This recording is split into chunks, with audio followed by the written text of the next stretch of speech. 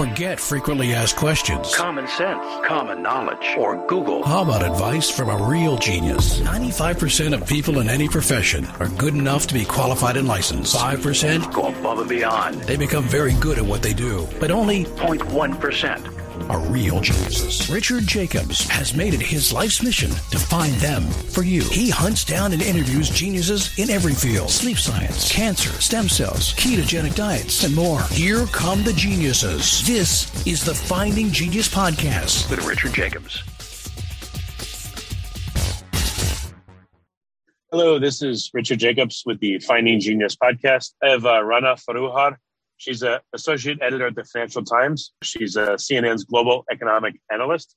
And we're going to talk about her work with economics and her book, a homecoming book, The Path to Prosperity in a Post-Globalist World.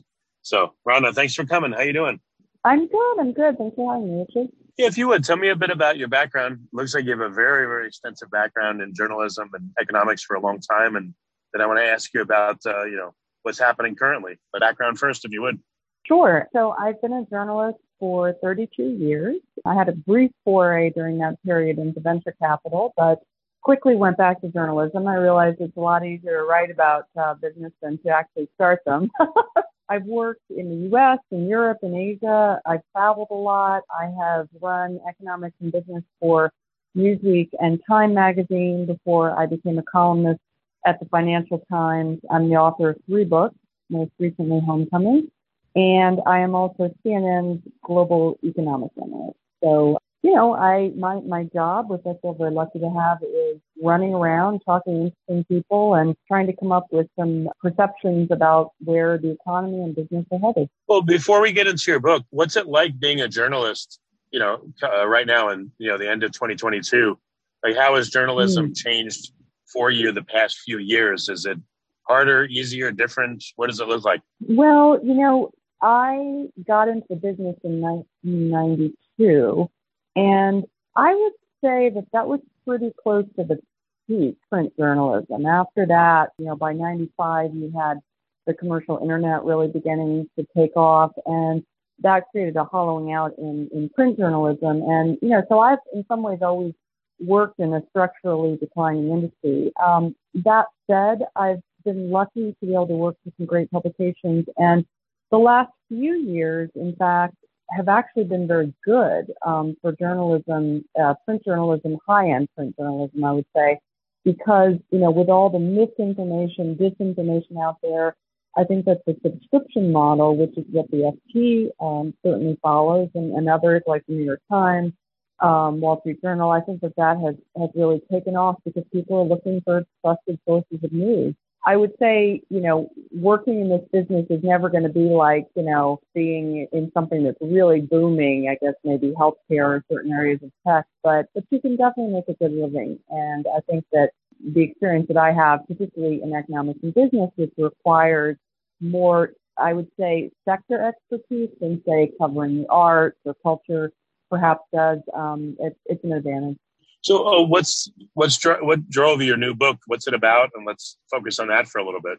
Sure. So the new book, Homecoming, is about the move from unfettered globalization to what I believe will be a new world of regionalization, localization, more of a focus on kind of remooring wealth and place. And when I talk about that, what I'm referring to is in the last 40 or 50 years, we've seen a process of globalization that's been based on neoliberal economics, and that philosophy, that neoliberal philosophy, was that capital, goods, and people could all travel seamlessly across borders, and that they were all going to be able to end up where it was most productive for them to do so, and that all boats would rise.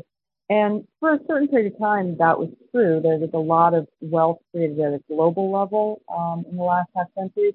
But there were some downsides to globalization. It created a lot of in-country inequality in many countries, a lot of backlash, populist backlash on the part of voters who really felt that the global economy had become too disconnected from their own communities and from the well-being of their communities, their jobs. And so I think we're now at a pivot point for a lot of reasons, which I can get into. And I think that we're going to see more of a focus on local as well. So would you say like the war in Ukraine is changing globalism or kind of hampering it? Or If not, what events do you think are really changing the whole move from globalism maybe to more regional trading partners or even nationalism?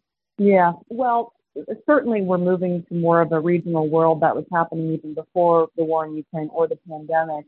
But since then, we've seen a real speeding up of supply chain decoupling. The idea that Germany, for example, was ever going to get the majority of its energy from Russia, which is a country run by an autocrat who could change directions at any moment and has. It kind of seems like folly now. And similarly, the idea that we get 92% of all our high-end semiconductors from Taiwan, which is also a very politically contentious place. Really, people are beginning to tune into these risks. And these are risks not only because of geopolitics, but also because of concentration. The companies have gotten bigger and more powerful. They've also become more concentrated. There's a superstar effect in which a handful of companies in most critical sectors control the majority of trade, of commerce. And so people are really trying to think, gosh, is that a resilient system? It may be very efficient, but is it resilient? And so with the end of cheap energy coming from Russia, cheap labor coming from China, and China is now really becoming much more protectionist and wants to ring-fence its own supply chain. I think that there's going to be much more regionalization and more of a push for redundancy in supply chains, and also a push to make sure that local communities, particularly in richer countries, are not hollowed out because companies are, say, moving labor and intellectual property to places where jobs that, you can pay less money, or there's no privacy laws, and it's kind of a race to the bottom. Before we continue, I've been personally funding the Finding Genius podcast for 4.5 years now, which has led to 2,700 plus interviews of clinicians, researchers, scientists, CEOs, and other amazing people who are working to advance science and improve our lives and our world. Even though this podcast gets 100,000 plus downloads a month, we need your help to reach hundreds of thousands more worldwide. Please visit findinggeniuspodcast.com and click on Support Us. We have 3 levels of membership from $10 to $49 a month, including perks such as the ability to see ahead in our interview calendar and ask questions of upcoming guests, transcripts of podcasts you're interested in, the ability to request specific topics or guests, and more. Visit findinggeniuspodcast.com and click Support Us today. Now back to the show. So, what do you see as happening with globalism, let's say in the short term over the next year or two? What do you think is going to change in the world economic picture? Well, I think we're just going to see a speeding up of all the things that we've already seen. Really since the last 10 years or so, trade in traditional goods and services has been flattening because companies are looking and they're saying, this sort of cheap labor in Asia thing is tapped out. Energy is more expensive. There's new technologies like additive manufacturing that enable us to make things closer to home, and that's actually more convenient, and maybe it's better for the planet. And, we can sort of do local for local production. That's just speeding up now. That's really starting to speed up. And there are certain rules and new regulations that are putting a, sort of a tailwind to that. I would say things like the CHIPS Act in the U.S., which is encouraging local production of semiconductors. Europeans have a similar plan. I think things like more environmental cost challenge, companies really having to look at their supply chains and say, are they energy efficient? How much carbon are they emitting? And then as they do that, they're going to start thinking, well, you know what, maybe we ought to start reshoring a bit more, moving to some jobs and some production to places where it's either, you're seeing higher environmental standards or better labor standards. That's very much a live discussion in trade debates right now. So, the IPEF trade negotiations, which are going on between the U.S. and a number of Asian countries, are really, really focused on, can we lift environmental standards? Can we lift labor standards in these places? And if we can't, well, we really can't sign these deals because we can't have a race to the bottom, yet again, and this time in higher end services and goods, like we did in the 90s and the 2000s. So how do you think, which sectors do you think are going to win, let's say temporarily, if a recession, hits this coming year? Well, for sure, I think it's going to be mid-size industrials, smaller mid-size industrials. These are, in the U.S. in particular, these are kind of the hidden gems, I would say, of our economy. They've been out of favor for a long time. Tech was in favor. Now tech is correcting, in part because tech is the most global industry. It's very concentrated. And as things begin to regionalize and localize, tech companies are feeling that pinch more than others.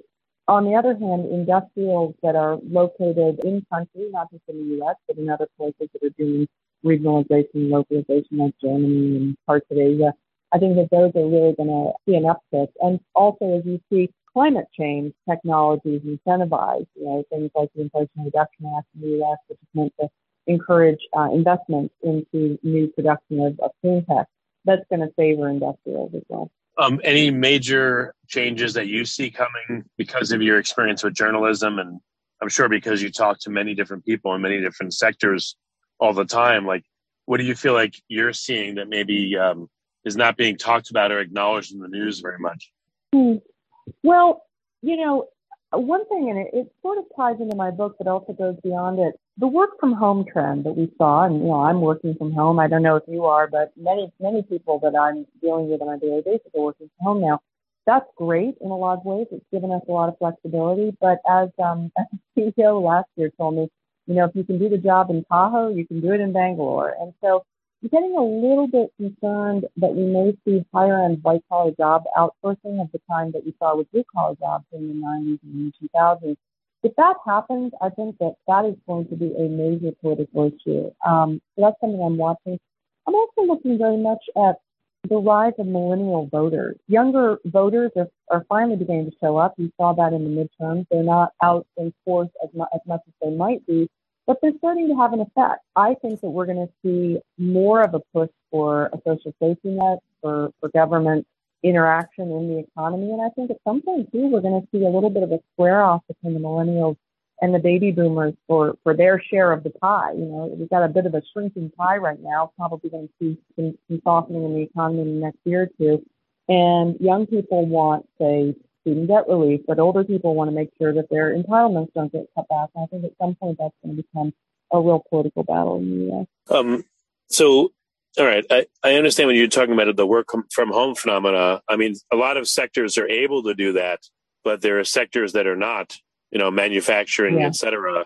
So I guess the tech sectors and, even service, I guess some will be able to move to, to work from home, but some of it will have to be physical brick and mortar or in-person type activity.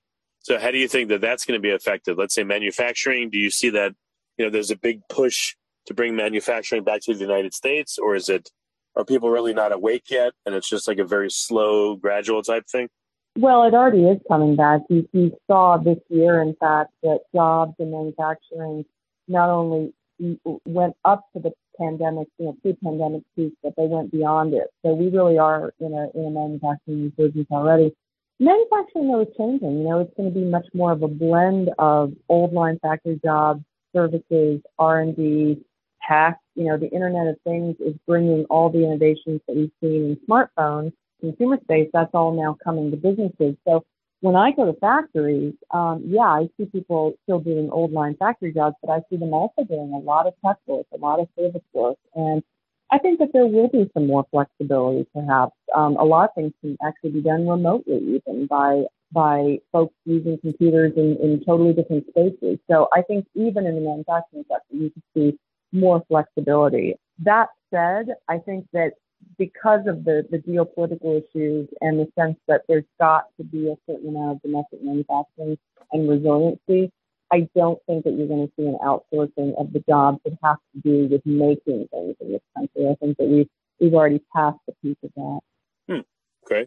So what do you think are going to be some of the positive aspects of this deglobalization, and what do you think are going to be some of the negative ones? It sounds like things will be less just in time, less efficient, but maybe cheaper because they don't have to travel as far, or do you think there's going to be a fragmentation in the labor market? Like what do you see as happening? So I wouldn't say cheaper. In fact, the sort of cheap for cheap sake paradigm is going away, I think, because, it is going to be somewhat inflationary in the short term to have better paid labor and to, actually think about things like carbon emissions, environmental standards. I mean, if you want a $5 t-shirt, sure, you can get child labor in Xinjiang, and you can get that $5 t-shirt. But if you want a product that's well made by people that make a living wage and, and aren't destroying the environment, it is going to cost more. But I think that this plays into really a larger shift to a less disposable world. I mean, you're already seeing that even in the fashion sector, which is kind of shocking to me. You know, that's one of the sectors that's very polluting, very hard on the environment. But even in that sector, you're seeing a lot of companies start to think much more deeply about their environmental impact, and you're seeing shoppers that want to have companies work within the circular economy. They want to, you know, buy fewer things but better things. And I think that fast fashion paradigm is going away. So yes, inflation, but certainly more thought about sustainability. I think you're going to see higher end jobs, but also maybe fewer jobs, because as we replace a certain amount of human labor with technology, jobs will go up market, but there's also going to be fewer of them. So I don't think you're going to go back to, say, 2,000 people working in a single factory. It's going to be maybe more like 200, but those jobs are going to be better. So those are some things I see.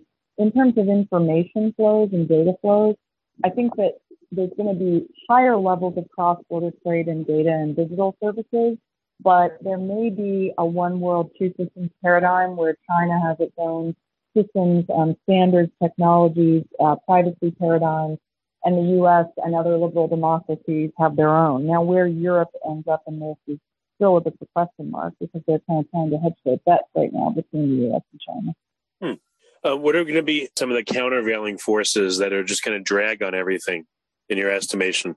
Well, I think that particularly if we see a slowdown and if we see inflation continue to be an issue, you're going to see a lot of people saying, well, we just have to think about consumer prices, the only metric that matters, and there'll be a push to kind of go back to the old, cheaper is better paradigm.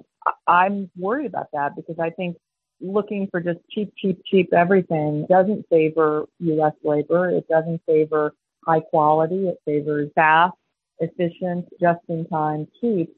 But as we've seen, again, even before the pandemic, even before war in Ukraine, that comes with a lot of risk. I always talk about the Rana Plaza factory collapse in 2011 in Bangladesh. It was a perfect example of retail outsourcers not even knowing where their supply chain was. And it turns out that big brands are forced into a factory in Bangladesh that had this terrible standards and ended up with a fire. It collapsed. It killed 1,100 people. I could give you 12 different stories of that kind. I also hear from a lot of businesses that, frankly, highly globalized, just-in-time supply chains are very prone to disruption because they're very concentrated. So with more climate disruption, more geopolitical disruption, I just think that you're going to see a whole different way of doing things in business. And maybe even going back to vertical integration, the kind of River Rouge model, that Detroit used to have, where you had a car factory that owned the raw materials and the widgets and kind of, did everything in a hub that it could control. So you could see more of that. Well, since you've been a journalist for so long, you've been through various recessions and, more good times than bad, I guess, but, still some. What's different this time? Or is it just, hey, we're cycling again, as we always have? Yeah, no, it's like a open-ended question, but do you see that, the economic conditions are very different from what we've ever seen before, or this is not this is not new, it's just par for the course as things slow down? Or do you think like we're in a really unique set of circumstances right now economically? Oh, I think it's pretty unique. I mean, I think this is sort of a once in a 70-year paradigm shift. If you think about the neoliberal ethos, it was really born in the 1930s in Europe between the two great wars, and you had a lot of political economists, thinkers that were saying, okay, how can we make sure countries don't go to war together again? And the way that they came up with was to connect global capital and business across borders. And that was great, and it worked for a certain period of time. But after we got to a certain place, in particular with trade and the global trade system, allowing countries with very, very different political philosophies to do trade with one another in ways that you just didn't have an even playing field. So when you start getting a lot of state-run capitalist societies, countries with, autocratic governments or single government systems trying to trade with free market countries, it didn't work. It wasn't a flat, even playing field. And so we also got, I would say, a lot of financially driven growth, growth that was based much more on asset prices going up than it was on income going up. And I think we've just reached the end of that. In a country like the U.S., where you've got an economy that's based 70% on consumer spending, if people don't have more money in their paycheck, then the math kind of stops working. And that's really where we are right now. And you're seeing the end of cheap money with quantitative easing ending, end of cheap labor with countries regionalizing, localizing, and the end of cheap energy. So I just think we really are at a very different place going forward economically. So the average consumer, let's say in the U.S., what kind of adjustments are they going to have to go through in terms of their lifestyle and spending? And what's this going to do to them and to families in the U.S. and households?